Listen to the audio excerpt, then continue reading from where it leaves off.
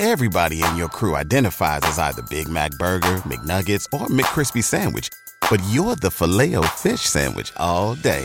That crispy fish, that savory tartar sauce, that melty cheese, that pillowy bun. Yeah, you get it. Every time. And if you love the Filet-O-Fish, right now you can catch two of the classics you love for just $6. Limited time only. Price and participation may vary. Cannot be combined with any other offer. Single item at regular price. Ba-da-ba-ba-ba. I'm Matt Jolly, and this is History Worth Saving. In 2018, the Pew Research Center discovered the majority of Americans, 57%, say they only know some of their neighbors. 23% of adults under the age of 30, they have no clue about who any of their neighbors are. 58%, nearly 60% here, say they've never met up with their neighbors at a party or even a get-together. In the city, it's a lot worse, 24%, 28% in the suburbs, 40% out in the country. They say they know some of their neighbors. They got to help do the work around there. But if you pay attention to the news right now in our country, we are on the verge of becoming more tribal than ever. When you combine all of this division with the fact that we really don't know those who live closest to us, well, that paints a scary picture. It's hard to like someone you don't know. It's hard to be empathetic towards a cause or even have an understanding of why something should be saved or torn down if you just don't know. We need to get to know our neighbors, and that's what History Worth Saving is all about.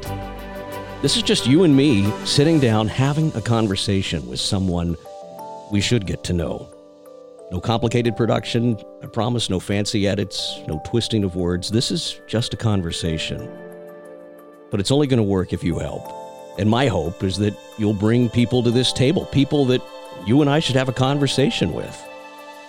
Maybe it's the lady down the street saving the local theater, the man who makes sandwiches for the school kids in Macon, Georgia, just because they're hungry. Simply put, I want to talk to your neighbors, and at the end of the day, it's these stories that are history worth saving. St. Peter, he stands at the gates of heaven, and Beau L'Amour guards the west, at least his father's version. Beau is the caretaker and the writing partner for his father's literary estate, the works of America's favorite storyteller, as we said in our opening season, Louis L'Amour, the most powerful man in the West. Beau L'Amour, his son, joins us right now. Beau, thanks for being here. Hi, Matt. Do you know your neighbor? I know a couple of my neighbors, yeah. See? We're off to a good start. But, it's Los Angeles. I don't necessarily know a lot of my neighbors. Well, here's where I want to go with this. Your father's stories, they often depend on neighbors. I mean, they're either the good guy or the bad guy, but usually the stories from the West, they paint a picture of people coming together to solve a problem, to render justice. And I don't know, maybe there's something there. I'd love to hear your thoughts on this, but I kind of think the world needs a little Louis L'Amour right now. Yeah, I don't, I lived, it's an interesting thing about neighbors and people knowing one another. And, sometimes you want, sometimes you want more privacy than your neighbors can give you. And sometimes it's wonderful to have all of these people in your community. It's, I've lived in small towns where, you knew everybody and a lot of people were kind of up in your business. And I've lived in big cities where you didn't know too many people, but people were very nice about leaving you alone. So there's a, it's just a mixture of feelings and a mixture of attributes depending on wherever you are. I also lived for about a year in Australia where, probably because of the very low population density, everybody is exceptionally friendly. I mean, it's amazing. It's absolutely amazing. So I don't know. I kind of go both ways about it. I wish I'm very happy to know more about my neighbors and have my neighbors know more about me. And at the same time, I think that as much as everybody knows, if everybody's willing to give the other people a certain amount of space, that's a very good thing. It's a very LA answer, isn't it? I mean, as you've often said to me in our conversations, people went out west to try something new, to kind of get away from everything. But we see that sometimes in your dad's writings, though, and I think that's interesting that it's pulled forward even out of those stories today. Tell me what's new, because you do. I want to get this right off the bat. There's a new release coming out later this month in November.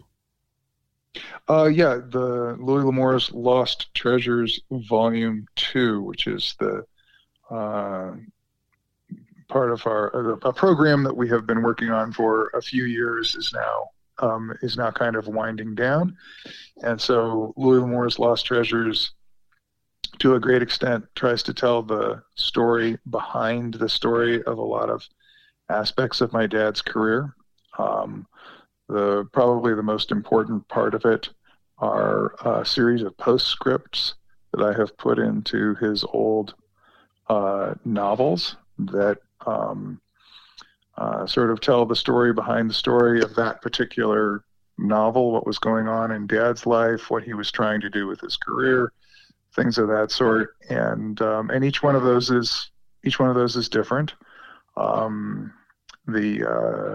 If you were to look in the new edition of Down the Long Hills, you would find a bunch of information about a sequel to that story that my dad intended to write, and a few chapters of the beginning of that sequel. If you were to look into the postscript that is in the novel Callaghan, that's all about us driving around in the Mojave Desert, researching the forts along the desert road, which was the military road that connected Arizona to the Los Angeles area.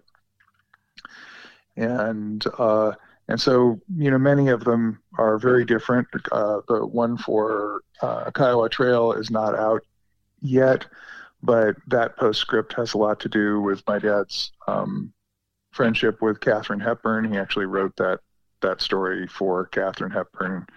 Although by the time he got it out, she was very busy taking care of Spencer Tracy, because he was, not doing very well in the last few years of his life. And that, never turned into a movie with Katharine Hepburn, but he definitely had intended it for her. And so there's a different story in each one of those. And then the Lost Treasures Volumes 1 and 2, the second one, which I just mentioned, is coming out this month. In November, is those are pieces of stories that Dad didn't finish, or treatments, which is a description of a story that a writer will put together for a publisher or a movie company to try and sell that story. So a treatment is, it's not really the same as reading a short story or a novel, because, like I said, it's kind of a description of what the writer will do rather than the thing they will actually do. But those can be, anywhere from 3 or 4 pages to 40 pages. And there's also a couple of unpublished short stories in these books. And I take whatever piece it is, whether it's unfinished or finished, and try and say what Dad was trying to do with it, and where he was in his career when he was writing it. And if it's unfinished, I use his notes and outlines and things like that to sort of project forward what might have happened in the story and how he might have gone ahead to wrap it up. The third piece of Louis L'Amour's Lost Treasures, which came out last year, is his first novel, which was unpublished from, the 1930s, which he started writing in 1938.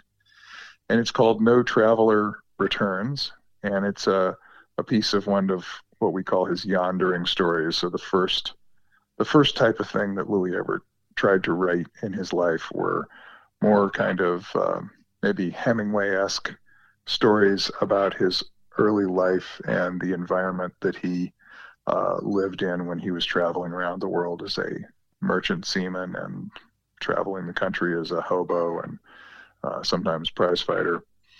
And so he wrote he wrote a number of those stories, and they're published in the short story collection Yondering. And then there's this novel, No Traveler Returns, which kind of caps off that part of his career. And I want to put in a plug for that because it is an excellent work. I enjoyed it. That's where we met. That's correct. When you were promoting that book, and it's covered on a previous episode of yours on this story and show. So I appreciate that. It was a great read. Thank you. How does this fit in to his narrative overall? I mean, when you look at these, there has to be something that kind of stands out personally to you. Maybe a surprise. Are you still finding that while you work on this? I'm definitely still finding surprises. It was in the beginning when I started to prepare the Lost Treasures material for publication. I thought that I might have an interesting story for a number of the individual stories, but it would be, just the individual stories. And one of the things that I discovered was that there really is an overarching narrative there of how Dad started writing. He got some success in the pulp magazine world, writing all kinds of different stories, crime stories and adventure stories and things like that. And then after World War II, the demand for Westerns was tremendous, and he started writing Westerns. And he broke into the business of writing paperback originals, so novels, by writing Westerns.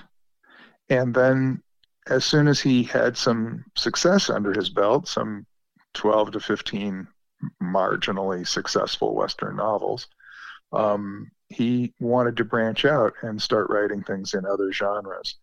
And the publishers were just not interested in that. They wanted to keep him selling the thing that was very popular and that he was doing fairly well with. And he struggled for a few years to try and break out and do other things, and nothing was effective.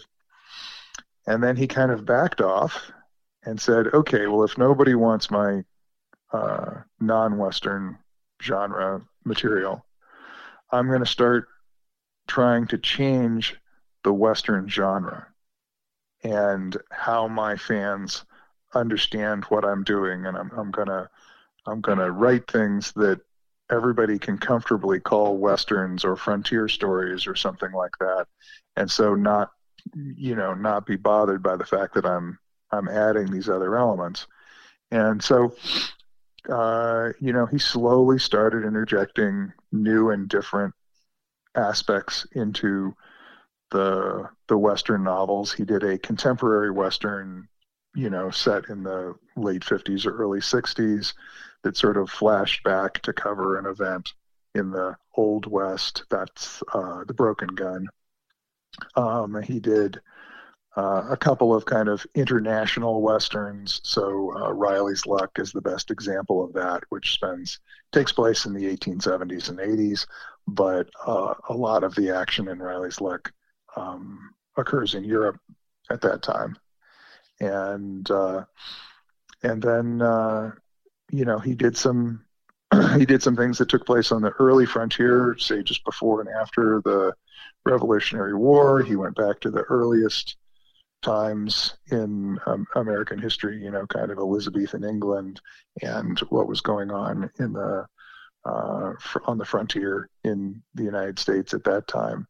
And then he wrote stories like The Californios and Haunted Mesa, the Californios in particular being a transitional one because it takes place in California in the 1830s, in a Spanish and Mexican California where the people from the United States are the illegal immigrants. And it also has an element of science fiction to it. And so he basically started trying to stretch the Western genre and make it someplace where he could play around with new and different ideas in a way that writing traditional Westerns would not. I knew that he did all those things. What was really surprising was to discover that he had planned it, and that he he basically made one attempt to break out of writing Westerns, and then he made this other attempt to just sort of change how people perceived Westerns in a way that would allow him to do different things. He never talked about that. Never heard him say a word about it when I was a kid. But when I started doing my research, the plan was pretty obvious. That's interesting. I guess he'll truly arrive as an American entertainer and author when they start performing his works on stage in modern time, like they do with Shakespeare, right? That's when they remake the movie, and it's modern time. But that'll be interesting to see. What a cool insight there. What do you think he'd say today? I mean, where we're at, what would Louis's advice be right now to all of us? When you say where we're at, what are you talking about? Right now, on the cusp of 2020, what do you think he'd have to say to us right now? If he just popped into the room, what would he say sitting here at this table? Oh, I don't know. Probably just calm down and take the long view of things. My dad lived through some very, very radical periods. He was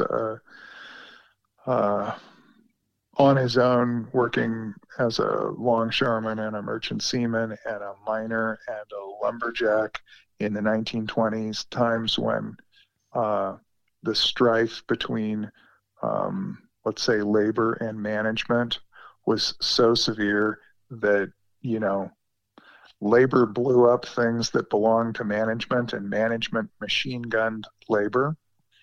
There have been wild times in the United States, and I think he would basically say, you guys haven't gotten anywhere near what I've seen in my life.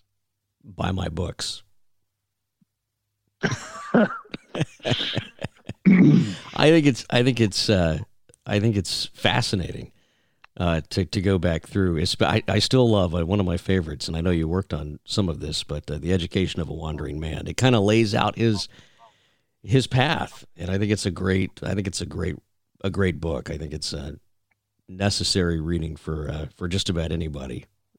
It should be.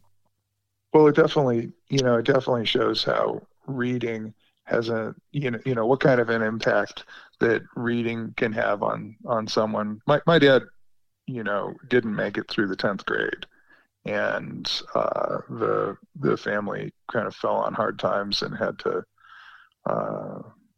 live on the road, traveling from job to job. And he made up for his lack of education by reading everything he could find. If you were to go on our Louis L'Amour's Lost Treasures website and poke around, you'll have to poke kind of deep. I'm not going to walk you through the exact menu of how to get there, but if you poke around a bit, there's a list of pretty much every book he read between 1930 and 1988.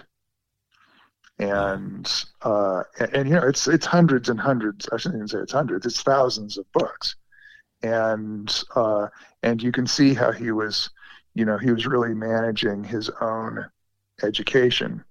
In some ways, it was much better than a university education. In some ways, it wasn't quite the same thing. And the wonderful thing about a university education, at least in the days when it was functioning at its best, was there was a great interplay of ideas, and students would react to one another's ideas, and professors would react to students' ideas, and everybody would have their ideas challenged. And I think my dad lost out on that, but he certainly did more book study than almost anybody ever did in their college education. That's for sure, many times over. That's one of those qualities of an exceptional human, right? I mean, we all, I think we all have exceptional qualities, but to for someone like your father to have the wherewithal to, I'm going to keep a list. I'm going to keep a list of everything I've ever read. That's pretty impressive. You don't hear about that a lot. Well, he was highly motivated. His family had been, not well off, but they had been middle class, and his older brother and sister in particular had gotten a fairly good education and had gone on to really make something of themselves intellectually. So his the oldest member of his family was his sister, and she had gone on to be she'd gotten a good education for a young woman in the late 19th century and early 20th century. And she had gone on to college. She had been a librarian. She had been a school teacher. She had been a high school principal. And then after a hiatus, she ended up, and this would be after World War II now, at the point I'm at.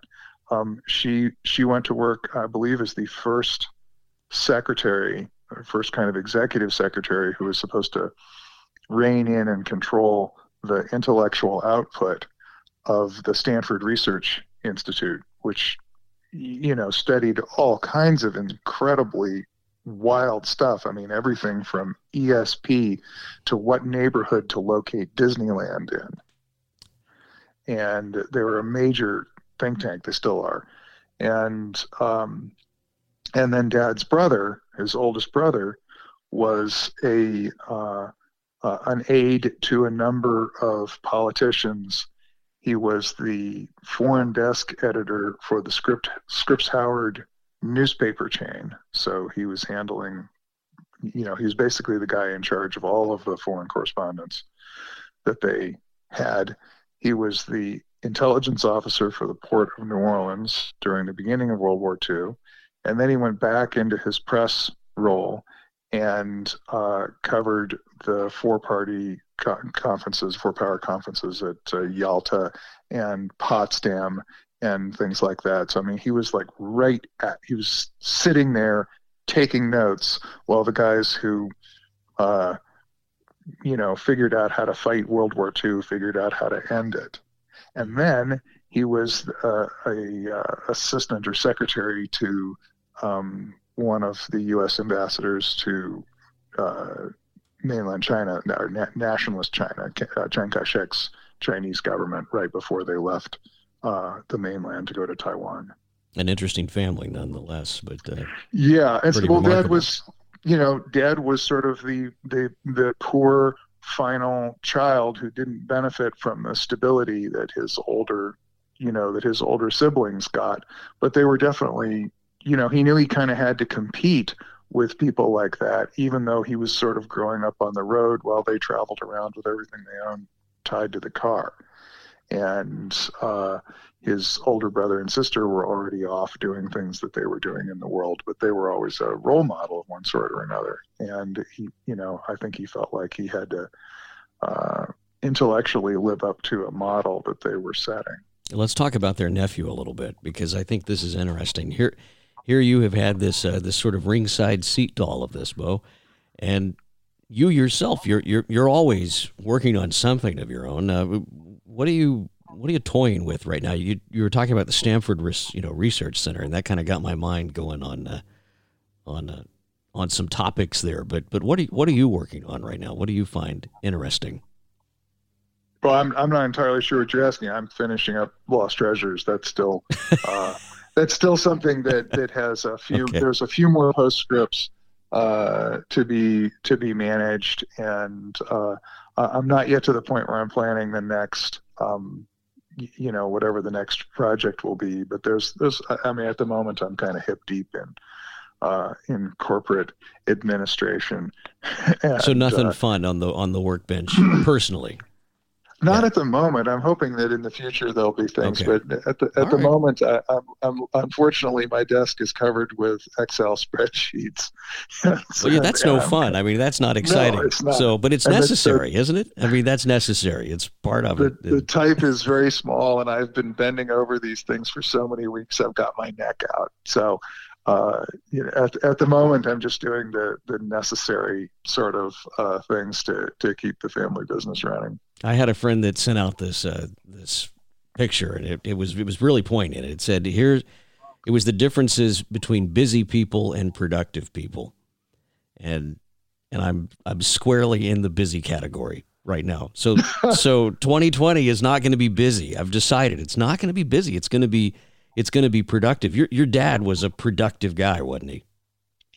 Yeah, no, he was extremely motivated, probably because he'd spent so many tough years, and he felt that his career had been interrupted.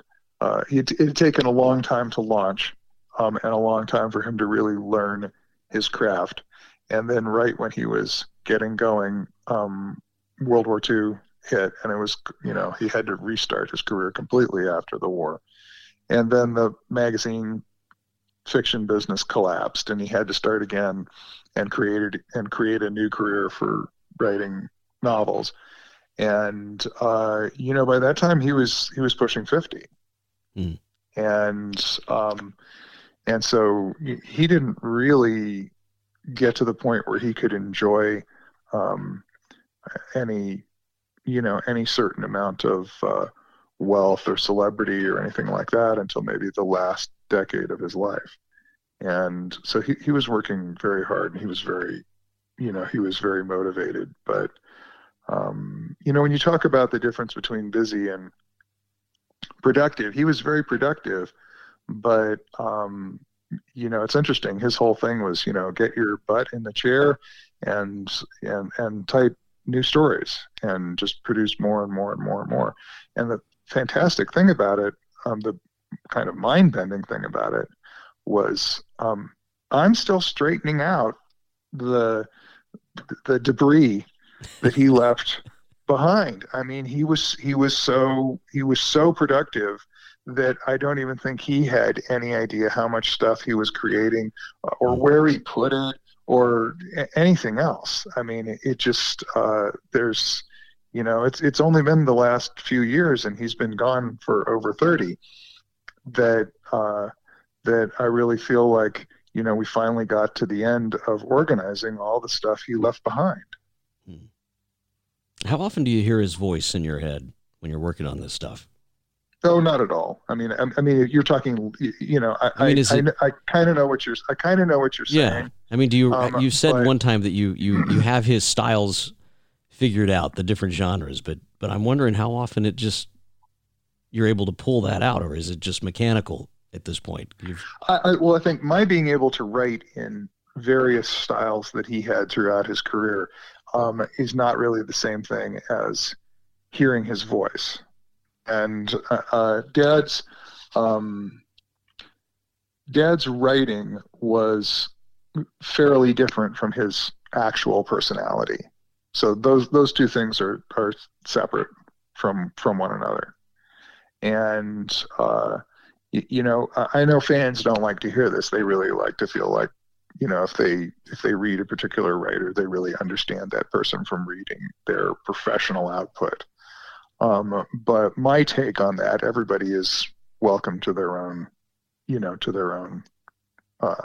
opinion on it. But my take on that is that, almost everybody that I've ever met, who is a creative type person in one way or another, has a difference between their personal voice and their professional voice. And,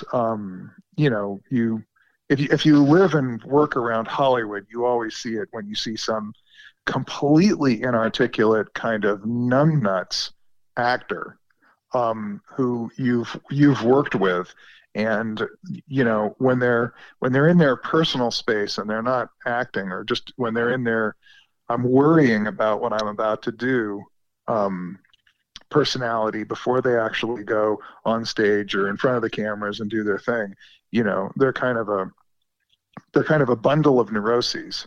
And then they step out and they do the thing that they're professional at, and they're incredibly buttoned up, and they knock it out of the park. And then you see them on a talk show or something, and they're speaking like they're actually a normal person, and they actually live their life making sense. And you go, no, these are three totally different people. Okay. There's sort of the private person, right, there's the professional person, and then there's the public person.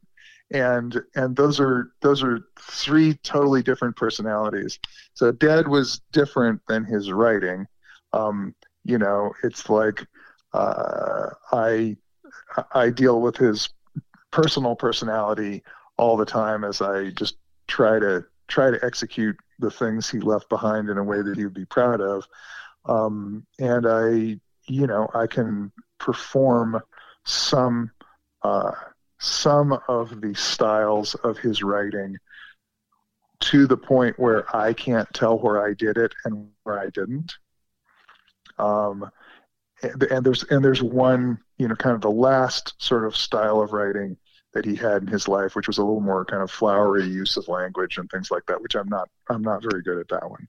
But luckily he was, what he was doing was so buttoned up by that point that I don't really ever have to jump in and play that part. Now, just as a caveat to all of that, because I've been talking about saying, I'm to do this writing as my dad, and I do this and I do that. We've never made up we've never published anything where I or anyone else was writing as Louis L'Amour. There's never been a whole story that was kind of made up and stuck out there that nobody's ever faked being Louis L'Amour. Where I have done that is where I've gone in and fixed things that weren't finished or needed to be polished or needed this or needed that, whatever it was. If anyone ever doubted whether or not somebody else was writing the Louis L'Amour novels, I just welcome them to read Louis L'Amour's Lost Treasures, volumes 1 and 2, which is, at over 30 unfinished works. If we were interested in faking it, we would be finishing those. But so, I try to make his material as enjoyable as possible to the public, and I also try and leave it alone as much as possible, depending on, try and strike a balance between those two things. I think it's great. I think there's a lot of lessons we can learn from your dad and from his writings, and I think it's a lot of fun. At the end of the day, that's what it's all about, right? It's about hearing a good story, and now the second volume of Louis L'Amour's Lost Treasures are out. Bo, how did I do? We're at the end now. I think you did very well. I think you did great. Is this going to be a conversation worth having around a table with other people, you think? I have no idea. Just no help. Well, it's a conversation we had. Yeah, it's a conversation we had.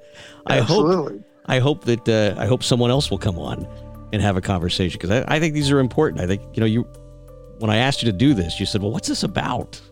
What's this about? Well, now I have a little better idea. I think this is what it's about. And anyway, I'm going to leave it there. But Bo L'Amour, thanks for coming on the first episode here of the History Worth Saving podcast. I don't know what we're going to call the other things we've done this far, but this is a podcast, right? This was right down the line of a podcast. No edits. Thanks, Bo. Appreciate your help. Thank you. Take care. Find more History Worth Saving at historyworthsaving.com. I'm Matt Jolly. Now go meet your neighbors. See you next time. Everybody in your crew identifies as either Big Mac Burger, McNuggets, or McCrispy Sandwich. But you're the Filet-O-Fish Sandwich all day. That crispy fish, that savory tartar sauce, that melty cheese, that pillowy bun. Yeah, you get it. Every time. And if you love the Filet-O-Fish, right now you can catch two of the classics you love for just $6. Limited time only. Price and participation may vary. Cannot be combined with any other offer. Single item at regular price. Ba-da-ba-ba-ba.